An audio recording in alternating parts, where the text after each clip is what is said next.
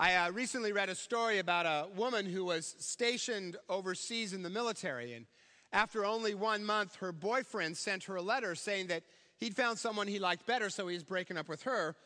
But could she please send back the picture of him that he'd given her because he didn't have a copy and he wanted to give it to his new girlfriend? Well, she was kind of hurt by this, so all the other soldiers in her unit brought pictures of their boyfriends, if they were women, or of their friends, if they were men. And she put her ex's picture in this box along with all these other pictures of these other guys, sent it off to her ex with a note that said, "Please take your picture and send back the rest. For the life of me, I can't remember which one you are."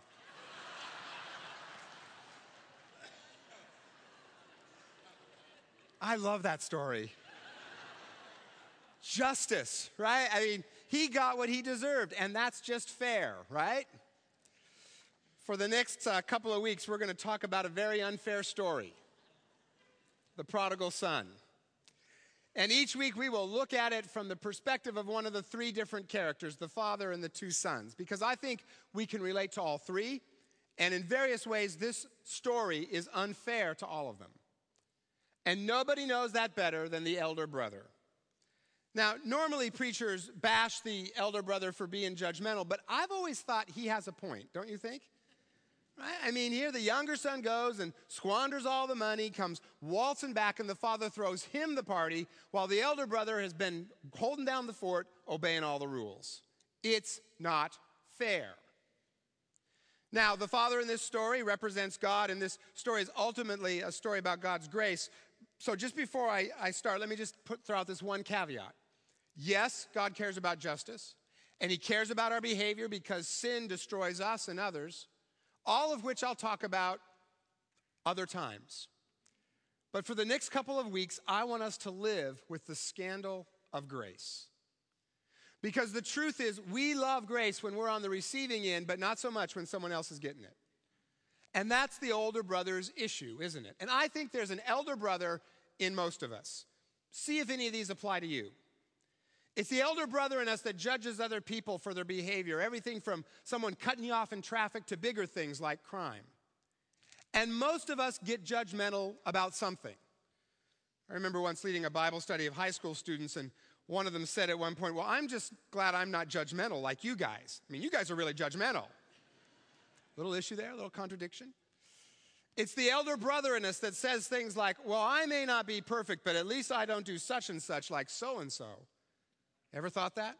Said that? It's the older brother in us that gets angry when someone has something that we think we deserve. We start to think things like, "Well, he doesn't deserve that. He doesn't deserve that money. I'm a nicer person. I'm more socially conscious," or whatever. Sometimes when churches reach out to people who don't normally go to church, it's the elder brother in us that starts to think, "Well, I guess they don't care about me anymore." It's the elder brother in us that thinks, "I deserved it, I earned it, that person has a problem." And there's an elder brother in most of us. And since confession is good for the soul, I just want to ask you, would you please raise your hand if you think you're sitting next to an elder brother kind of person? Just a couple of you, I can see you're offering up your spouse. Grace offends us. As I've said to you before, amazing grace, how sweet the sound that saves a wretch like me. But when it saves a wretch like you, it's not so amazing anymore. But here's the good news, and it is very good news. The Father loves not just prodigals, which we all are from time to time, but the Father loves even elder brothers like you and like me. In fact, that is the intended audience for this story. Look how it starts. Now, the tax collectors and, quote, sinners were gathering around to hear Jesus. But the Pharisees and the teachers of the law muttered, "This man welcomes sinners and eats with them." The Pharisees and the teachers were the pastors and the good religious folk of their day who worked very hard to obey every single one of 613 different rules. And they get a bad rap from preachers for being uptight, but you know what? Their motives were actually pretty good. They were concerned with the dignity of God and how to worship him in a dignified way. And they were worried about the declining moral standards in their culture and felt someone had to do something about it. To quote Mark Twain, they were good in the worst sense of the word. So when Jesus welcomes tax collectors and prostitutes, these religious folks, they get all upset. So Jesus tells this story, but not to condemn them, but to show how much the Father loves them and how much he wants to free us from our inner elder brother. Because that elder brother inside of us, that attitude wrecks our lives in a couple of ways. For one thing, the elder brother in us traps us into a prison of performance. Listen to what he says to the father. Look, all these years I've been slaving for you and you never even gave me a goat. That's how he sees the father. Like a lot of us, he believes that in order to be accepted, he has to perform and achieve. Now, there's nothing wrong with achieving, but if we are performing and achieving to get someone's approval, well, then it becomes destructive. And the problem is, for most of us, because this is the way the world works, we feel a lot of pressure to earn other people's love and approval. And it starts young. You know, we think, oh, my dad likes it if I'm good at basketball, and I want to please dad, so I'm going to get good at basketball. Or if I go to this college or have this job or do these church activities, people will pay attention to me. And then we confuse attention with love, even though they're not the same thing, and off we go, trying to please, perform, achieve in order to win acceptance. But what the elder brother does not understand is that the heart of the Father is different than the rest of the world. And that with the Father, he is loved just as he is, not as he should be. And it's because he doesn't understand that it causes the second way our inner elder brother wrecks our lives. And that is, it makes us joyless. The text says, when he came near the house, he heard music and dancing. Uh-oh. Can't have any of that, right? So he called one of the servants and asked him, what's going on? So basically, the elder brother here takes out his BlackBerry and goes, fun? That's not on the schedule. No one told me about fun. We're not having fun today. No fun. Right? That's what that performance prison does to you. It saps your joy. Author Philip Yancey tells a story about being in church and seeing a little toddler kind of singing and laughing really loudly, and his mom kept trying to get him to be quiet. Finally, she gave him a little swat, and the boy started to cry. And the mom said, that's better. No having fun in church. Wouldn't want fun in church, would we now? No. That's the elder brother in us. All that rule keeping has stolen his joy. And the third misery his elder brother attitude brings us is wrecked relationships. The elder brother says to the father, look, I've been slaving away for you. And that first word, look, in that culture would have been a colossal insult. Because in that culture, you never addressed an elder without some kind of title, rabbi or father or something like that. He's basically saying, look, you big jerk. Only it'd be worse than that. I can't actually say what the English equivalent would be. All of his rule keeping has severed his relationship with his father and from his brother. Now he's all judgmental about his brother too, right? He goes on to say, when this son of yours, notice not my brother, right? This son of yours who has devoured your living in prostitutes, excuse me? Who said anything about prostitutes? Right? The story doesn't say how the younger brother spent the money. Where'd prostitutes come from? Guess what's on the older brother's mind? Right?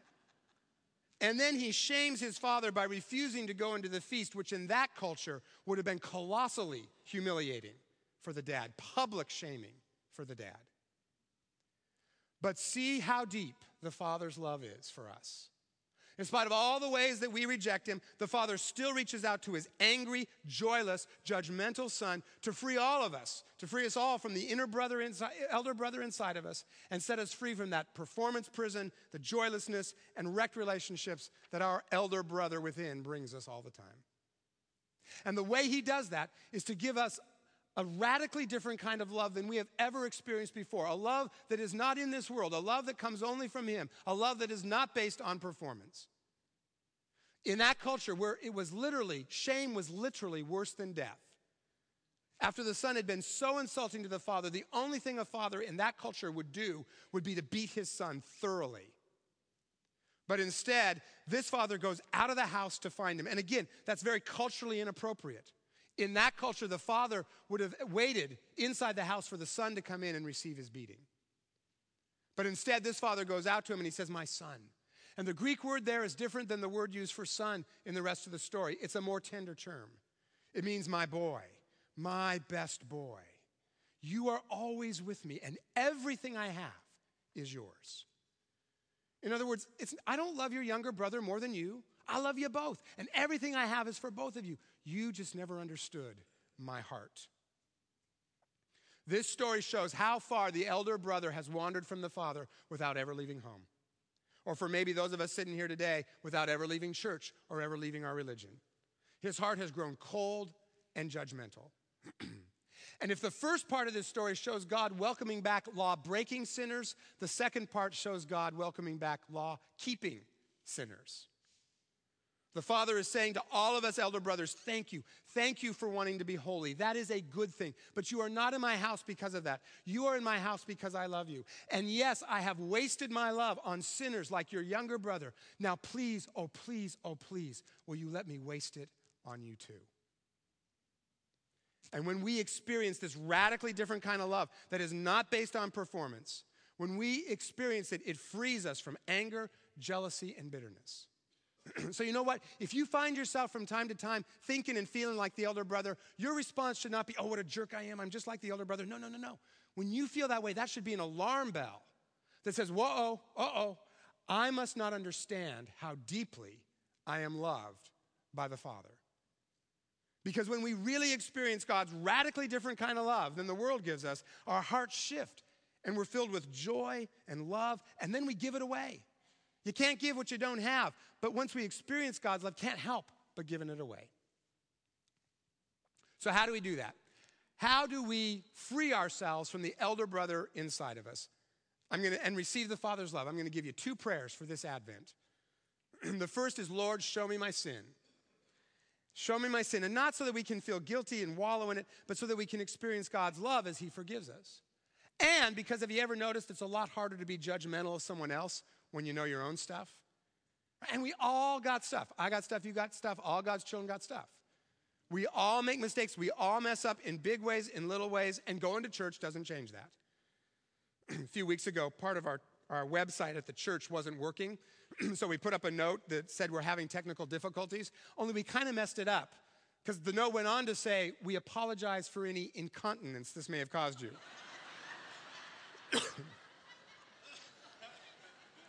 Sorry about that. That story has almost nothing to do with this sermon. I just wanted to tell it because I thought it was kind of funny. So that was an accident, so to speak. But we admitted it and we went forward, right? And we all blow it. That's what we have to do. We all blow it in big ways and in small. If we deny that truth, that is the quickest, fastest way to becoming an elder brother. If we deny that truth. But if we admit it and confess our sins and experience God's forgiveness, our hearts will soften, we'll lose the anger, and we'll get freedom and joy. Second helpful prayer for this Advent, Lord, show me your love for me. You know, and I know everything in us wants a formula for how we can experience God's love, but you know what? There is no formula because it's not about a formula. It's a relationship. And it's a supernatural thing the Holy Spirit has to do in us. So I'm betting that the most practical thing, even though it doesn't sound like it, the most practical thing is to consistently pray that God would overwhelm us with his love. And it may take time because God's love is so different than what we're used to. And we've spent 20, 30, 60 years trying to earn approval. We've done it so much, we even think God's love is less worthwhile because we didn't earn it. So it doesn't make us feel special and better than other people. That's how messed up we are. We're so used to having to perform to be loved. It may take a while to get the Father's love deep into our souls, but keep praying consistently for it, and he will show you. At a church I once worked at, I remember once getting an anonymous letter that was not constructive criticism, it was deconstructive. It was hostile and shaming, had a lot of elder brother comments about my preaching and how pastors should have a certain demeanor that I didn't have, and didn't I know that my bad grammar was an offense to the dignity of God, and on and on and on. And I handled it in an incredibly mature way. I wadded it up, threw it in the trash as hard as I could, and then I said a thing, which I won't repeat. And then I went into a full-on elder brother pout marathon. Anonymous letter, the coward couldn't even cite it, as if Jesus died to make my grammar better. Here I am doing the Lord's work out of the goodness of my heart. And all I get for my efforts is a letter like that, and now I'm miserable, but he's smug and happy. That's not fair, blah, blah, blah, blah. Entitlement, jealousy, judgmentalism. Well, about an hour later, I thought, well, maybe that wasn't a very godly way to handle this. So I pulled it out of the trash, smoothed it out, and I set it on my desk. And then for the next week, every morning, I would put my hand on that letter, and every morning I'd pray, Lord, help me hear what I need to hear out of this letter and disregard what is not of you. Basically, I prayed, Lord, show me my sin. Well, as that week went on, I began to see that some of the criticism was justified. Not all of it, but some of it. And I began to see that I had judged the letter writer at least as harshly, if not more harshly, than he had judged me. So I needed God's grace too. But something else began to happen that week. On a couple occasions, as I prayed about that letter, I experienced God's love. I felt it at one point, even felt this physical feeling in my chest. And I heard in my thoughts God say, you're still my man, Dudley, and I love you, so let's buck up. It's just a letter. Also that week, I had an unusual number of affirming comments from different people. And I believe that God prompted those comments that particular week because he knew I needed them. And I took that as a sign that God loved me. It made me feel very loved that he'd go to the trouble to do that. And over the course of that week, my heart shifted. I ended that week feeling a ton of joy. I actually started to like that letter. In fact, I even kept it, still have it. Because this thing that brought anger became the thing that brought joy. And helped me experience God's love more, not less. Because through it, I heard God saying, Scott, I love you no matter what other people think of you. And you don't have to perform for me. And in that little moment of that little experience of God's love, it gave me more confidence. And out of that, it restored my relationship with this guy that wrote the letter. Because I wasn't mad anymore. Now, I'll probably never meet him, never did, probably never will. But you know what? If he invited me to a party, unlike the elder brother in this story, I totally want to party with that guy. And in heaven, I will. I saw my sin, I experienced God's love, and it softened my heart. And I got rid of anger, jealousy, and judgmentalism and got freedom and joy instead. You know, it's interesting that we don't know in this story if the elder brother ever goes into the party. I think that's because Jesus wants us to complete this story with our lives. At the end of the story, Jesus is saying, and what about you? How's that elder brother in you?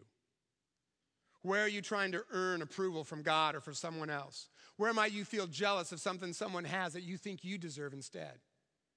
Where might you be a little judgmental? Will you pray, Lord, soften my heart? Show me my sin, and then more importantly, God, overwhelm me with your radically different kind of love. You know, in Jesus' culture, the elder brother has only two choices at the end of this story. If he wants to keep performing and rule keeping to get what he thinks he deserves, and if he wants to protect the family name from this father who shamefully welcomes sinners home, well, then in that culture, he has only one option, and that is to take up his staff and beat his father nearly to death, which is exactly what happened. When the religious leaders, for the sake of the dignity of God, accused Jesus of blasphemy and handed him over to the Romans to be crucified. But even then, what does Jesus say? Father, forgive them, they don't know what they're doing. And that is always the heart of God for anyone who will accept it. Which means that there's another ending to this story. Maybe the older son received the father's love. Maybe he stopped believing that holiness was about rule keeping for the sake of a reward and it was about relationship instead. And maybe he went inside and embraced his younger brother and they celebrated. We don't know. But what we can say for sure is this: no matter how long you've been an elder brother, no matter what coldness is in your heart, no matter how distant you have wandered from the Father's love, whatever anger is in you or jealousy or judgmentalism, it does not keep God from reaching out to you to say it is safe to come home. It is safe to come in. And that's what Christmas is about. We elder brothers are in God's house for one reason and one reason only, and it's not our holiness, and it's not our goodness, and it's not all the ways we've performed, and it's not all the ways that we've tried really hard to please people. That's not it. We are in God's house because God himself at Christmas came out of his house in the person of Jesus to say to you, my best boy, my best girl, everything I have is yours. So will you let me soften your heart and give you joy? And please, oh please, oh please, will you let me waste my extravagant love on you? So this week, will you let him?